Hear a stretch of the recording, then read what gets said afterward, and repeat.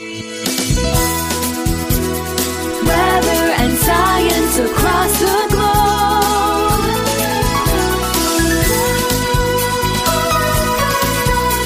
The Weather Jazz Podcast. It's the Weather Jazz Podcast. Almost anything can happen. Why? Because it's Open Line Friday.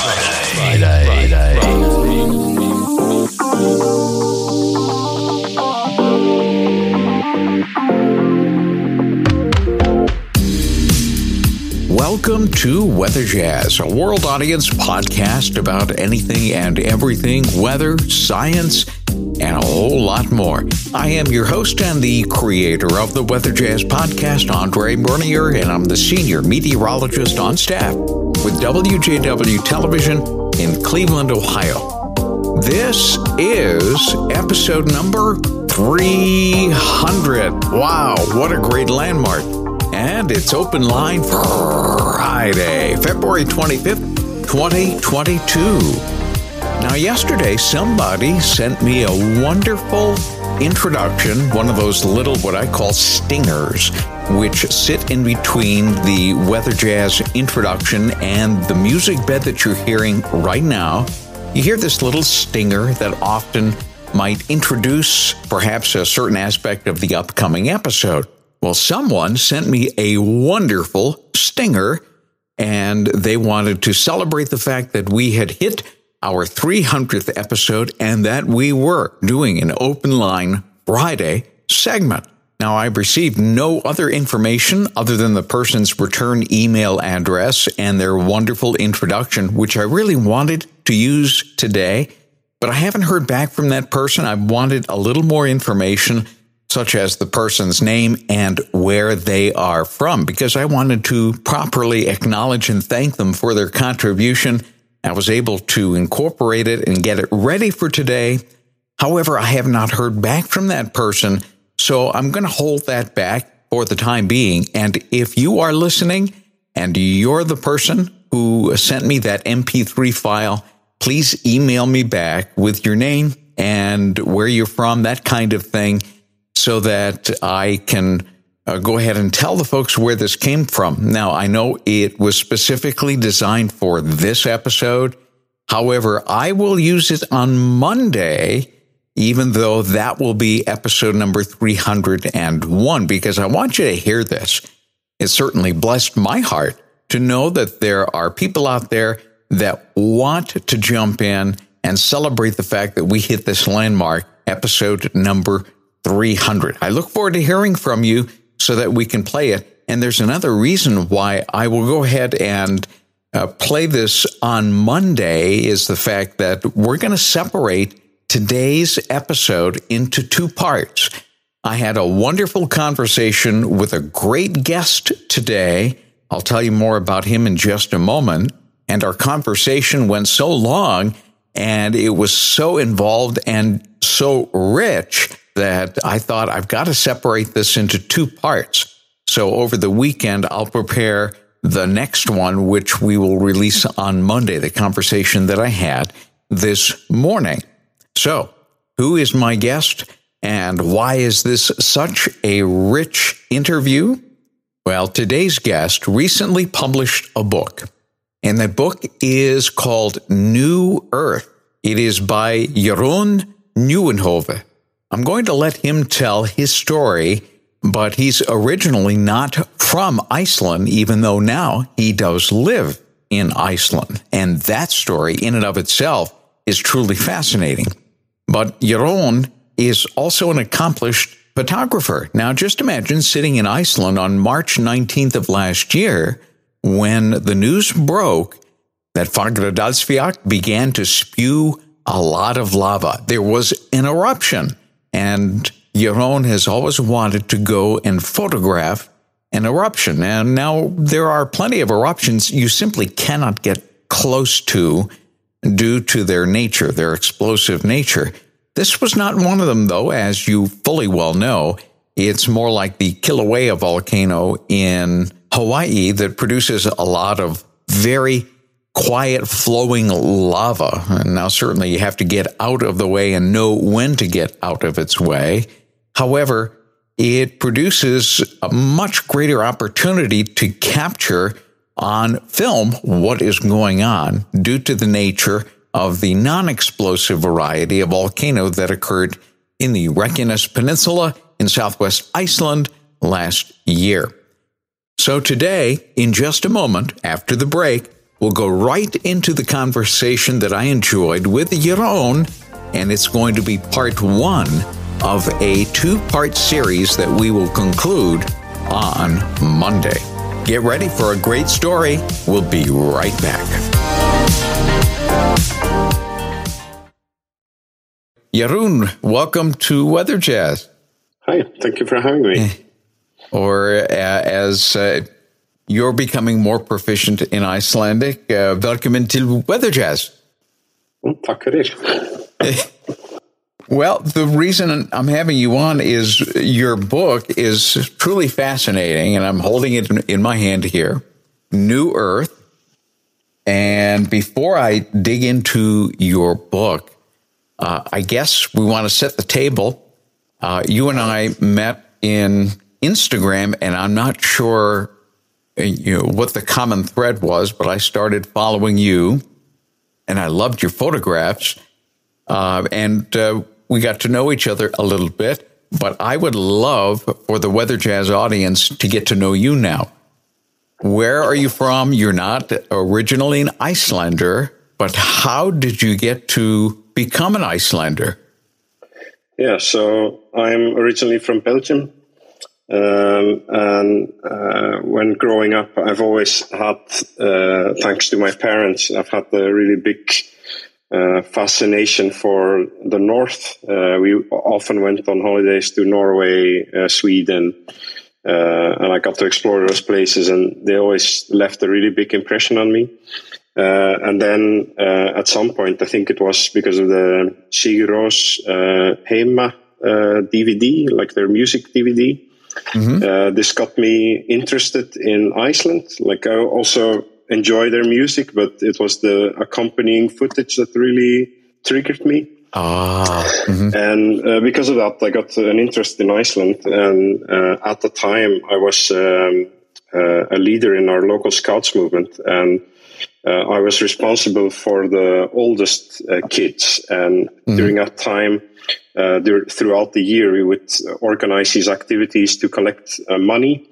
And then the money would be used for them to go on a sort of like summer camp abroad.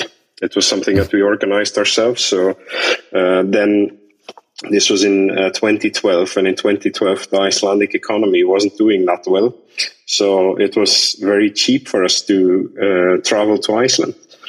And I managed to convince them, like, we should go there. Like, this is your opportunity now. We are only 6 people. We have this amount of money. We can do this. And then we decided to go to Iceland. And the first thing we did when we came to Iceland was to go to Landmannalaugar. It's like a place in the Central Highlands. And from there you hike towards the south coast. And it's 4 days of hiking through some of the most beautiful sceneries you can imagine. This left such a big impression on me that I kind of lost myself somewhere there in the mountains. And this took a really long time for me to give it a place in my life, because initially I thought this is like I'm missing being on holidays, and I just want to go there on holiday again. And then I did, and then I went again, and then again, and again, and again, and again. Wow. And then I just kind of fell in love with the country, and I realized that Belgium was not a place where I wanted to grow old. I decided to go for it. And then when I made that decision, at roughly the same time, I met someone here. And then a year later, I moved. So in 2016, I moved and then settled down. And now I have a family. That's fantastic. So were you a photographer, or did you have an interest in photography at the time, back in 2012, or was that something that came later? Yeah, so I've always had an interest for photography because when I was a kid, I found this old Canon analog camera, and this is a camera that went with me on all these trips that I was talking about before. And this kind of, I always had a really big interest in it, and I always got complimented on, even as a kid, what good eye I had for composing a photograph. And then for some reason, I kind of never picked it up again until I went to Iceland. Because of this trip, I decided to spend some money on a digital camera, and then I picked it up again. And then things kind of grew as I was growing towards moving here. So you moved to Iceland, you said in 2016 or 2017? 2016. Yeah.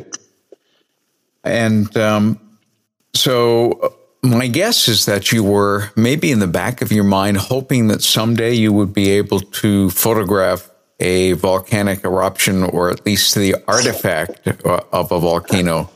Is that true? That's something that has always fascinated me. And even before I moved, there was the eruption before the last one was in 2014, 2015, in Hólurinn. And I was actually in Iceland twice to photograph this eruption. And I did not get the chance because the weather was so awful. They couldn't fly over the eruption. This is like, for as long as I can remember understanding what an eruption was, I've been wanting to see one. And this kind of got triggered by watching documentaries on National Geographic about it. And I remember, I don't remember their names, but there were these two French people who spent their lives documenting eruption after eruption. And these are, like seeing people standing next to something that's so dangerous and so violent. It intrigued me a lot because I always assumed that this was something like you could not stand next to, like it would be too hot, too dangerous, just whatever you can imagine. It was, it seemed like this thing that is always out of reach to me. And then, take me fast forward to March 19th of last year. Take me to what was going through your mind when you suddenly heard that Fagradalsfjall was blowing some lava around. Yeah, I was extremely excited. And I was already prepared for this to happen because the whole period, now a year ago, this time leading up to this eruption, there were a lot of earthquakes in the area. And one of the things that became apparent after a few weeks was that there was magma moving towards the surface. They could see the epicenter of all the earthquakes moving slowly to a different spot.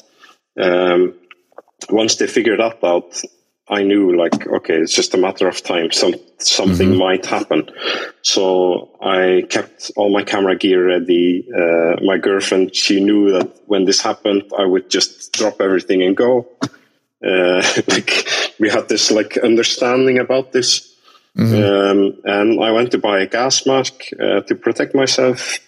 And we would just see what was going to happen. And then the most brilliant thing happened. It was for me, the ultimate dream scenario when an eruption starts, that you can first of all, it's only 45 minutes drive from my house.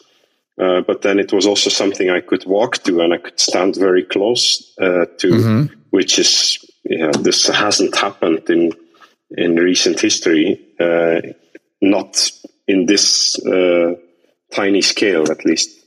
Yeah, it was not the kind of eruption that was going vertical. It was the slow oozing kind that you could get close to. And so could you see the glow of the magma that night from your home, or did you have to get a little closer as you drove closer to the eruption site? Not from my home exactly, because we're just behind the hill. but once you get a little bit higher in Reykjavik, you could see the glow in the mountains. Wow. And we spent this night, driving around the area trying to find a place where we could see it. And at the time, we didn't know it was in a valley and that it was sheltered by mountains surrounding it. So it wasn't really possible to see it, but we kept driving around anyway because we were, I felt at that time I need to do something. I'm so close to seeing this. And then the day after I drove there and left my car and then hiked to where the area was, which was very challenging because I followed the recommended route by the government, because the Icelandic government they're a little bit funny with this. They know they can't stop people from going there, but they will not tell you that it's okay to go there because it's an eruption, it's dangerous. But so they went on the TV and they said, we don't recommend you going, but if you go, then you should go this way. And then they explained there was a parking lot close to the Blue Lagoon, which turned out in the end to be the most horrible place to start hiking from. Because you leave the car and then you had to walk through a solidified lava field, which is just going up and down and over the moss. And it was raining that day, and it was not a very nice day to be outside. And I was soaking wet when I got there. But this determination of finally being able to see this what just kept me going. And once you're there, you just forget. And funnily enough, I was completely dry when I left there because the lava just dries up your wet clothes. Wow. Yeah, that was my next question is once you went over that last hill and you saw what was going on, what was your initial emotional state of mind? What were you thinking when you actually saw what was going on? For me, this was I stood there and I was just staring in front of me. So I came from an angle where I'm on this mountainside, and then here down in the valley, you could see the two craters. And I overlooked the area and I was just staring and enjoying the moment. That's something that's always been very important to me, is not only photograph it, but be there in the moment and enjoy it. Which is something that a lot of photographers seem to forget at times. But then once I got over this initial amazement, I kind of almost ran down the mountain. Wow. Because I saw people walking around it. So I thought, okay, I need to be there. I need to go there. I need to stand next to it. And then once I was there, I started going through this mental list that I made for myself because of this really long time of anticipation of seeing an eruption. I had been researching how other people had been photographing it and filming it, and I had sort of made a game plan in my head. And that's also in part what I talk about in my book, is how I tried to approach this in a very methodically. Methodically. And first of all, I had a lot of dream shots that I wanted to make a kind of bucket list. And I got to make almost all of those on the first day. And then because I was there and I saw things evolve, I of course made a really big list of other things I wanted to do. But that's kind of how I approached it. And I felt I was exhausted because I had been walking for 4 hours in the rain and over this lava field. And I was exhausted. And I had said to myself I would go back down from the mountain before it got dark, which is not what happened because I was so excited and so in the moment that I just stayed there until it got pitch dark. And yeah, this was just incredible. This idea of seeing the new landscape being formed next to you, and you just standing there and being part of this moment. It was so unique and mind blowing to me. And it was sending lava down into a valley, and I'll try to pronounce it, Geldinga. I don't know how close. That's right. Yeah. Which means Valley of the Castrated Rams or Lambs or some such thing. Apparently, maybe that's how I got its name from a farm a long time ago. But that valley is no longer there. I mean, it's completely filled up now, isn't it? Yeah, correct. So it's, wow. I mean, it's technically, there is still a little bit of a valley, but it's pretty much like the first day when you got there, you needed to descend very far down. And then now if you go there, you go up, and then there is almost no going down anymore, because it's pretty much filled up. It's flown out of the whole area. Now, had that continued, I understood that Grindavik was potentially, and the Blue Lagoon, but potentially in the lava's path, had it kept going for several more months, from what I understood. But this was the ideal eruption and the ideal time, because it didn't affect any part of the main road, didn't affect any significant population area. It was kind of out of the way. So really, this was an ideal eruption for Iceland, wasn't it?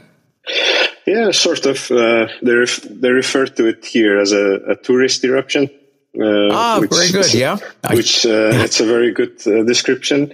But yeah, it didn't really, it didn't cause anyone harm. It didn't destroy anything. And it wasn't even that close to Grindavik. Like, it would have had to go for many, many months before it would, like, it was a possibility, but by the time it would have reached crucial infrastructure, they would have found a way to deflect it somehow. And one thing that I've noticed is that it's very unpredictable, in the sense that it really depends on how it deflects itself, because the lava, it solidifies and then it forms a barrier for itself, so it can pretty much go any place. And yeah, it's been a very friendly eruption, probably the most friendly eruption in recent history. But of course, that might not always be the case.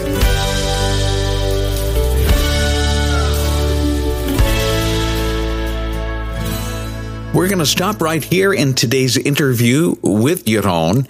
When we come back on Monday, we will finish up with part 2 and some of the very specifics of his book, the book called New Earth. If you'd like to learn more about New Earth, all the links have been provided on weatherjazz.com, episode number 300. And of course, I'll have the same links available on episode number 301 when we release that on Monday. Well, today is Open Line Friday. Love Fridays. I get to brag on everybody that steps alongside me to make this program not only possible, but to make it shine in ways that, at least solo, I could not do. So my sincere and grateful thank yous go out to those of you that partner with Weather Jazz as supporters. Victoria Singer from Vermont, Kian Galunas from Vermont. In the state of Ohio, Dale Osborne, Christine Barnes, Rose Moore, and Will and Tanya Krause and family. In Tennessee, Andrea Rich and Bill Martin in Florida. Please consider adding your name to that list. It's very easy to come alongside this program and to make it what it is. The more, the merrier, as I like to say. Just go to weatherjazz.com and click on the supporters tab at the very, very top, and all of the instructions on how to do that will be available. In addition to that, you'll see the names that I just mentioned here moments ago. Also, if you'd like to contact me, just click on the Contacts tab. Also, at the top of weatherjazz.com, there are a couple of ways, and yes, I read and listen to every single message that comes my way, whether it's by email or by the audio file that you will be leaving when you call the Weather Jazz Podcast Audience Connect Line, which, by the way, is 234-525-5888. So when we come back on Monday, we will pick up where we left off with Jeroen on episode number 301. Have a great weekend. Looks like things will finally start to quiet down across much of the country, albeit maybe a little on the chilly side, but we're not done with February just yet. And March can be kind of a finicky month in a lot of places too. So we'll keep an eye on the weather, and we'll catch you on Monday with part 2 of my conversation with Jeroen. We'll see you then. Weather and science across the globe.